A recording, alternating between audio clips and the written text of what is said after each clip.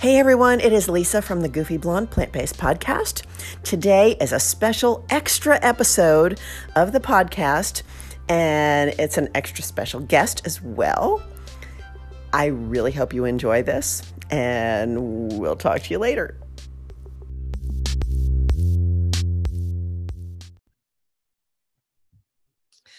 Hey everyone, welcome back to the Goofy Blonde Plant-Based Podcast. My guest today is my dear friend of almost 30 years, which is kind of hard to believe, Tony Harnell.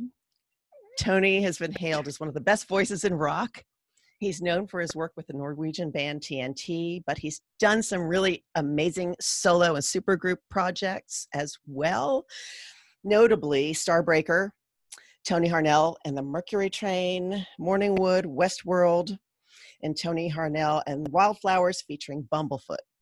He has a brand new project that I am super excited about. And although we're pre-recording this, it's being posted on release day, so we have to suspend disbelief for just a second. Save Me From Loving You by Echobats. Now, I've coined a new genre. So forgive me for this. I call it bop noir. It's a fun, happy, summery melody with lyrics that maybe aren't so much light and happy, but I don't want to give too much away. Please welcome, joining me from across the pond, Tony Harnell. Hello, my friend.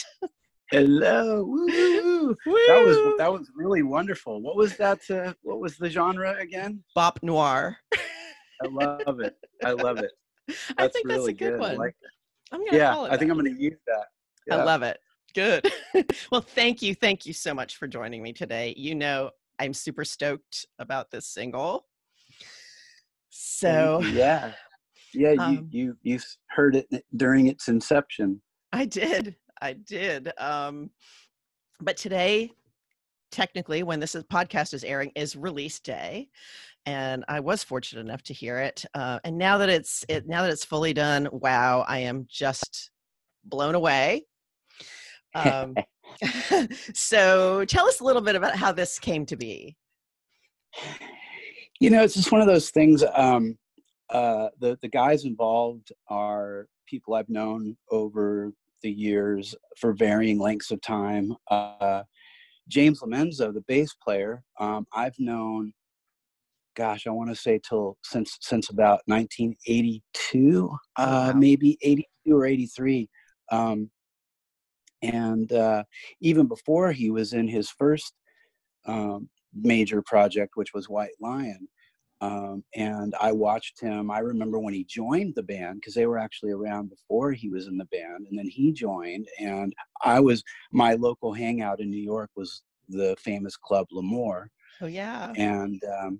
And he and I met, you know, and it's funny because I'm sure there's a story there, and maybe his memory is better than mine, but I don't actually remember how we met exactly, but we were very good friends. We stayed over at each other's, I was over at his place, his parents' place, and I wrote my very first song with him, actually. So obviously he and I go way back. And so that was fun that we finally got to do something, you know, cool together after all these years. He then went on after White Lion. He went on to Megadeth. He's played with Zakk Wylde. Now he plays bass with John Fogerty. And of course, Joel Hoekstra, who I wrote the song with, he and I go back a few years as well. And he and I met when he was in the Rock of Ages cast on Broadway. That's right.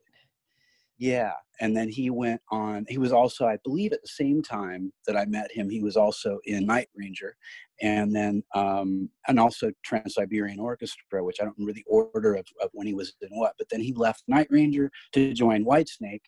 So now he's, and he also plays guitar for Cher.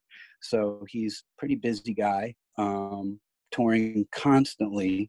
So it goes, and then Matt Starr on drums, who plays with Mr. Big and Ace Frehley, and also has a pretty impressive background. But he and I think, were the ones that discussed it first, which is weird because Matt and I, out of the other two guys knew each other the least. And we just started talking about it. And I think we just both started, you know, kind of pulling the other guys in. And it became, you know, this thing. And I started getting some songs from everybody. And last year, I just pulled up one of the tracks, and I had moved, and so it was a bit delayed getting to it. But I finally pulled up some tracks, and I jumped on this one and recorded it, wrote it, and recorded it, and it came out. Everyone loved it.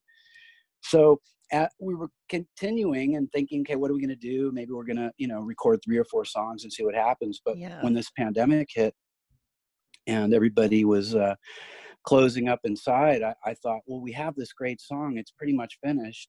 Why don't we just put it out and see what happens? And Chris Collier mixed it, who's got a pretty amazing roster as well, or bio, and did a great job. And it just started kind of snowballing. And now we have a label putting it out through Sony. Yeah. So it's kind of cool how it all came together. And then rounding off the project is Eric Levy on keyboards and he's currently in Night Ranger. Awesome. Well, I always say you have an uncanny ability to come up with a perfect melody when you're given a track. and kind of the way your lyrics wrap around those melodies it's pretty genius. Well, you know, I'm a fan. So thank you. Did you have any influences in mind when the melody came to you? Well, I mean, Joel did a great job giving me a track that was arranged well and flowed really well. And, you know, it to me, it's kind of an obvious 70s Britpop energy to it. It's been mixed a little more modern, but, you know, but it has that color and flavor to it. I think, you know, Queen would be an obvious influence, and other acts during the 70s and in that whole Britpop thing. A lot of people, younger people, when you say Britpop, they think of the 90s Britpop movement with Oasis and Blur and all those bands, but that's not what I mean. I mean the original Britpop movement with, you know, I guess T-Rex would be in there somewhere, but Bay City Rollers and Sweet would be the big one. Sweet and Pilot, and of course Queen being the biggest one of all. I even hear a little Bowie influence, but that could be. And you know, for me, when I get a track like that, what I try to do when I write, because since you brought up the you know, being that I'm a top liner, which is a term they use in Nashville a lot for the part of the writing team, that the guy that will, you know, write melodies and hooks and lyrics. I always try to make it sound like the music was written for the melody, which is not that easy to do. A lot of rock singers, when they write over rock music or riffs and so forth, it tends to kind of almost just sound like another instrument laying on top of it. And I always try to somehow find, and it doesn't happen like all at once, but I'll generally latch on to one aspect of the melody, and then I just sort of start to craft it almost like a painting in my studio. And it's a lot easier to do that kind of writing that way, and start to find little things that you like. And sometimes it's really just one little turn of a melody over a chord change, and you found that little magic moment. That might have happened. That, you know, might have happened if one person wrote the song by themselves, you know. But true, and that's a good segue into the next thing I wanted to ask you, which is, you know, in recent years, you've basically recorded all of your projects remotely from your home studio, and how can you tell us a little bit about how that process works for you? I mean, it's actually something that I really didn't like very much at the beginning, because I really do like the interaction between another musician and another writer. But I think that it just became an easier thing to do once I had the studio up and running. Gosh, it's been about 10 years now since I put it together originally.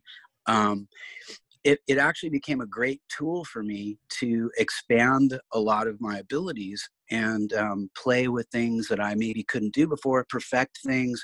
A lot of the time I realized when I was writing with somebody else and other people were involved, maybe I did and maybe I didn't find the best melodies or the best lyrics. And what this allowed me to do was, do most of the work one day and then maybe get up, sleep on it and get up the next day and listen to it and say, hey, you know what, that one little thing there could be better, or that word could be better, or the whole thing could be better, Yeah. And often when you're working with other people, you have, a timeline, which is also good. There's no right or wrong way to do it. Just for me, I found that to be a way for me to well, and I'm a perfectionist. I'm a Mm-hmm. Virgo, and I'm kind of like very, very anal about detail and so forth, and that allowed me to probably give give to that more than I probably should sometimes. What I'm struggling with now is actually getting back to working with people like a normal writer, because I kind of got used to that. There's a freedom when you're alone of Yes. trying things that may not work without having anybody there to jump on it before you have a chance to. And oftentimes when you're alone, you'll work out through, what you want to do and where you want to go, and you just need that space to kind of move there yourself so you can land where you want to land. And you may or may not land there if you've got somebody there with you. So there are pros and cons to doing it both ways, but now I'm sort of feeling as though I painted myself into a corner with it a little bit. Well, I think you took, you took a situation that you may not have been as comfortable with in the beginning and, got really, really comfortable with it. So Yeah, it'll, yeah, I think you just have to, get back in the studio with other people and, yeah, kind of like it'll come back very quickly. yeah. Um, so let's talk about the video. It is so much fun. The editing is wonderful. So tell us Yeah. how that came together. Well, before I came over here, the pandemic hit, and it just sort of became, uh, you know, a weird time, and I had an opportunity to spend time over here. So um, I we decided to put it out before I left, and we worked out all the mixing parts of it, and we got it mixed, and then we were going to shoot the video. And when I told everybody I was coming here, they said, "Oh my God, that's awesome!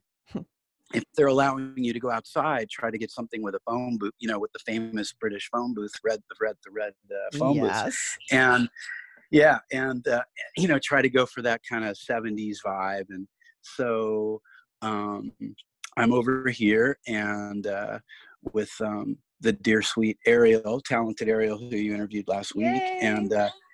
and she happens to be, among her many talents, a really great video uh, re, you know director and editor.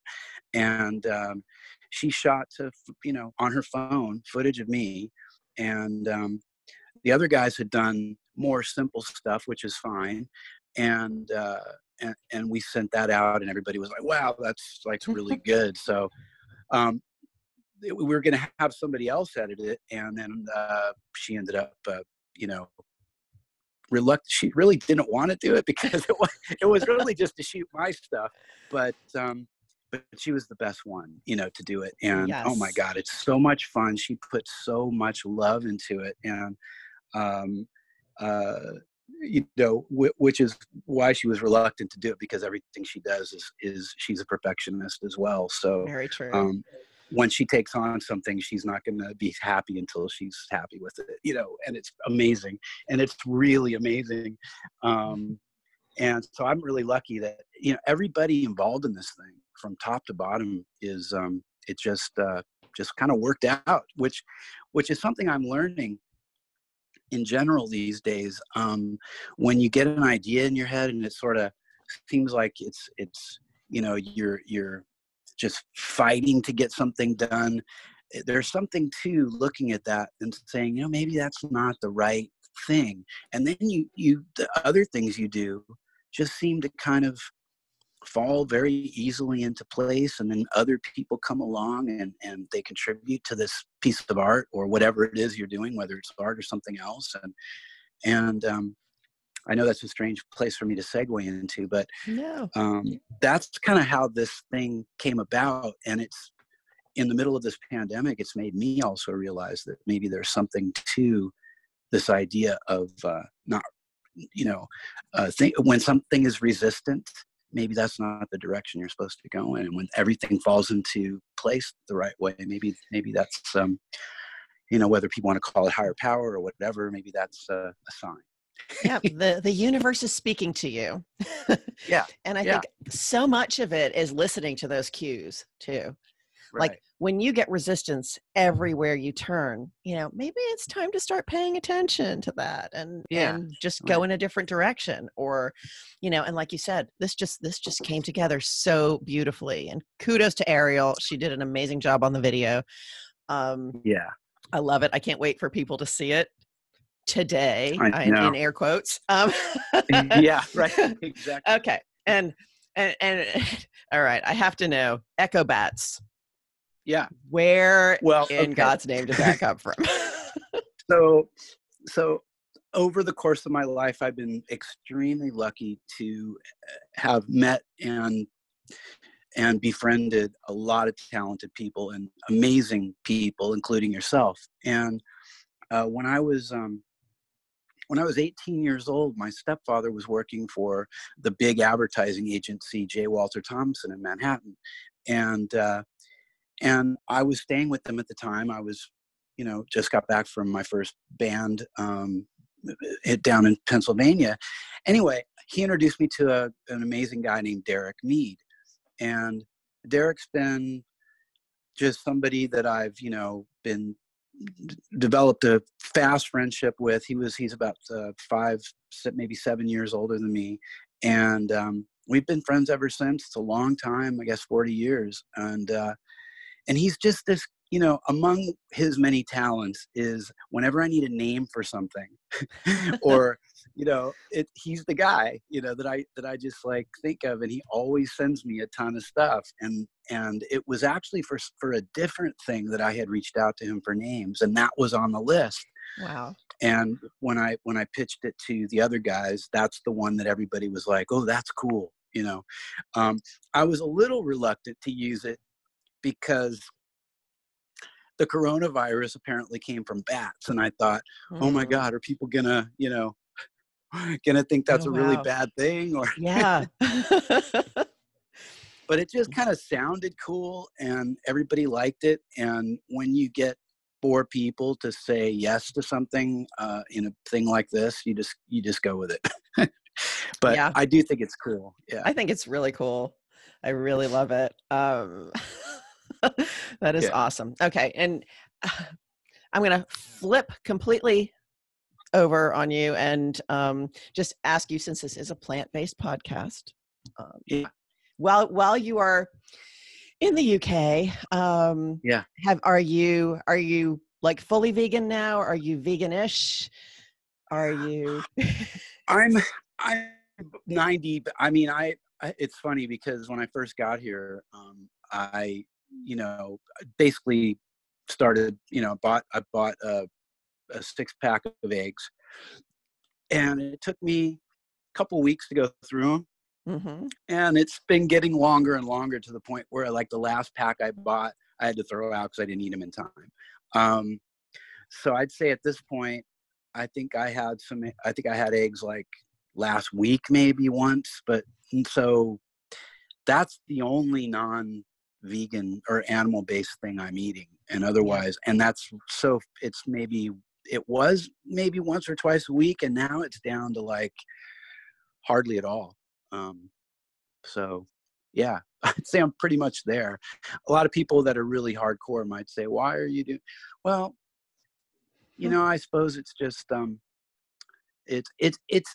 I listen to my body, I'm also a certified health coach, as you know, and I just kind of listen to my body. And if I feel like I'm just kind of dragging or, of course, I could go for the spirulina, or I could, do a really protein packed thing. But for me personally, I just find that sometimes if I have some eggs, it just kind of sets me back up for a length of time. That's not to say that that's the only way to do it, but that's, for Right. me, seems to help. No, and that's what works for you. And I think that's awesome. Do you find, like the vegan products are very different in the UK? Are they better than the selection we have here, or is it just different? It's different. Some of the products are some of the brands are the same. Some stores are better than others, just like the US. I would say it's pretty good here. I don't know if it's quite as diverse as it is in the US. Even at stores in the States that are not Whole Foods or traditional health food stores, it's pretty good these days. But it's pretty okay here. I was happy that I could find some vegan ice creams too, of course. Yeah, of course. Got to have our ice cream. Yeah, very important. But it's interesting. I'm finding that what I thought, and yeah, I mean, I can still overdo it sometimes on the carbs, but what I thought was the culprit for maybe gaining some extra weight from time to time, I'm finding is not necessarily the case. Huh. Of course, sugar Yeah. is always going to be an issue. So if I sit and have a whole pint of sugary vegan ice cream, I'm gonna feel it. But generally speaking, it feels like it feels like the weight is staying relatively even. Eating this way. I don't know. I don't know what the correlation there is between. I do know that when I got my last blood work back, that my cholesterol was way down. So Yes, which is great. Yeah. Mine is as well. So, I mean, if for no other reason than that, this has been successful Mm-hmm. for me. And I find, Yeah. The getting rid of gluten as well, which I've done now for 3 weeks, like completely Yeah. gluten free, that has made a huge difference as well. Yeah. So, I think that is something that is very underestimated, the importance of it. A lot of people just do it because it's kind of trendy to do. And then of course, some people legitimately have celiac disease and they have to avoid it at all costs and can't even risk cross contamination. But I have avoided it for a long time, and I kind of felt immediately my digestion got better without it. yeah, it does. It Yeah. does. It's wild. Well, it's pretty cool. You've always been the most disciplined person I know with your nutrition anyway. Literally. I mean, you make me look like I'll just Well, wild and free out there. But yeah, you well, taught me a lot. well, I one thing, that I always tried to do was eat organic as much as possible. That was something that I started to get pretty diligent with back as far as 1990, I'd say. Yeah. And it started to get more and more from that point forward. And I started experimenting with vegan diet that far back. But I think for whatever reason, I probably wasn't doing it right, for sure. In fact, not even probably, I for sure wasn't doing it right. And I also was so young and very active. And I think that I just got too skinny. Yeah. And I'm not necessarily certain that was because of a vegan diet. It was probably just how I was eating. But my interest in nutrition goes back that far, for sure. And even when I'm a recovering alcoholic, so even when I went through the worst part of my alcoholism, I was still, it was kind of very hypocritical, but maybe it saved my liver. It could have saved my liver, I don't know. But I still made sure that when I woke up in the morning with a bad hangover, I still had my avocado blueberry smoothie with, all organic ingredients. And every single day, And Yep. so I don't know. I don't know. And I have to tell you, adding the avocado, which I was reluctant to do because of the calories for so long, but Yeah. it really does. It keeps you full like for hours. So, I mean, it's been a great addition. So thank you for that inspiration. Yeah. Well, I mean, that was like, but that thing is what I was eating paleo for a while, which a lot of people don't realize is actually, if it's done correctly, is also a plant-based diet, but it obviously has animal protein in there as a major part of it. But that was what I got from my paleo-based doctor, was to throw the avocado in there. And with the whole connection there, which I know you're aware of, which is also, I think, a keto thing of fats replace carbs. Yes. So, yeah. It's been good. Yeah. And at some point I'll tell you about the new plan I'm on, which is, it involves intermittent fasting and carb cycling, which is actually working out pretty well. So we can talk about that offline. Yes. But I promised you 30 minutes. So I just want to say you're awesome. Thank you so much for doing this. I can't wait till you're back in the States. We can hang out again. Soon. Exactly. Yeah. I'm hoping it's going to be soon. Things are getting crazy right now, but I know. Wow. So anyway, we'll all hang out then. It'll be great. Congrats on the single release. I hope it becomes the song of the summer. Thank you. Save Me From Loving You. And everybody, they Save Me From Loving You. Echobats. They can find obviously links to it. It'll be all over my social media and everybody involved in the project as well. Wonderful. Okay. Thank you. Thank you, so Lisa. Much fun. Definitely. We'll talk soon. Okay. Take care. Bye.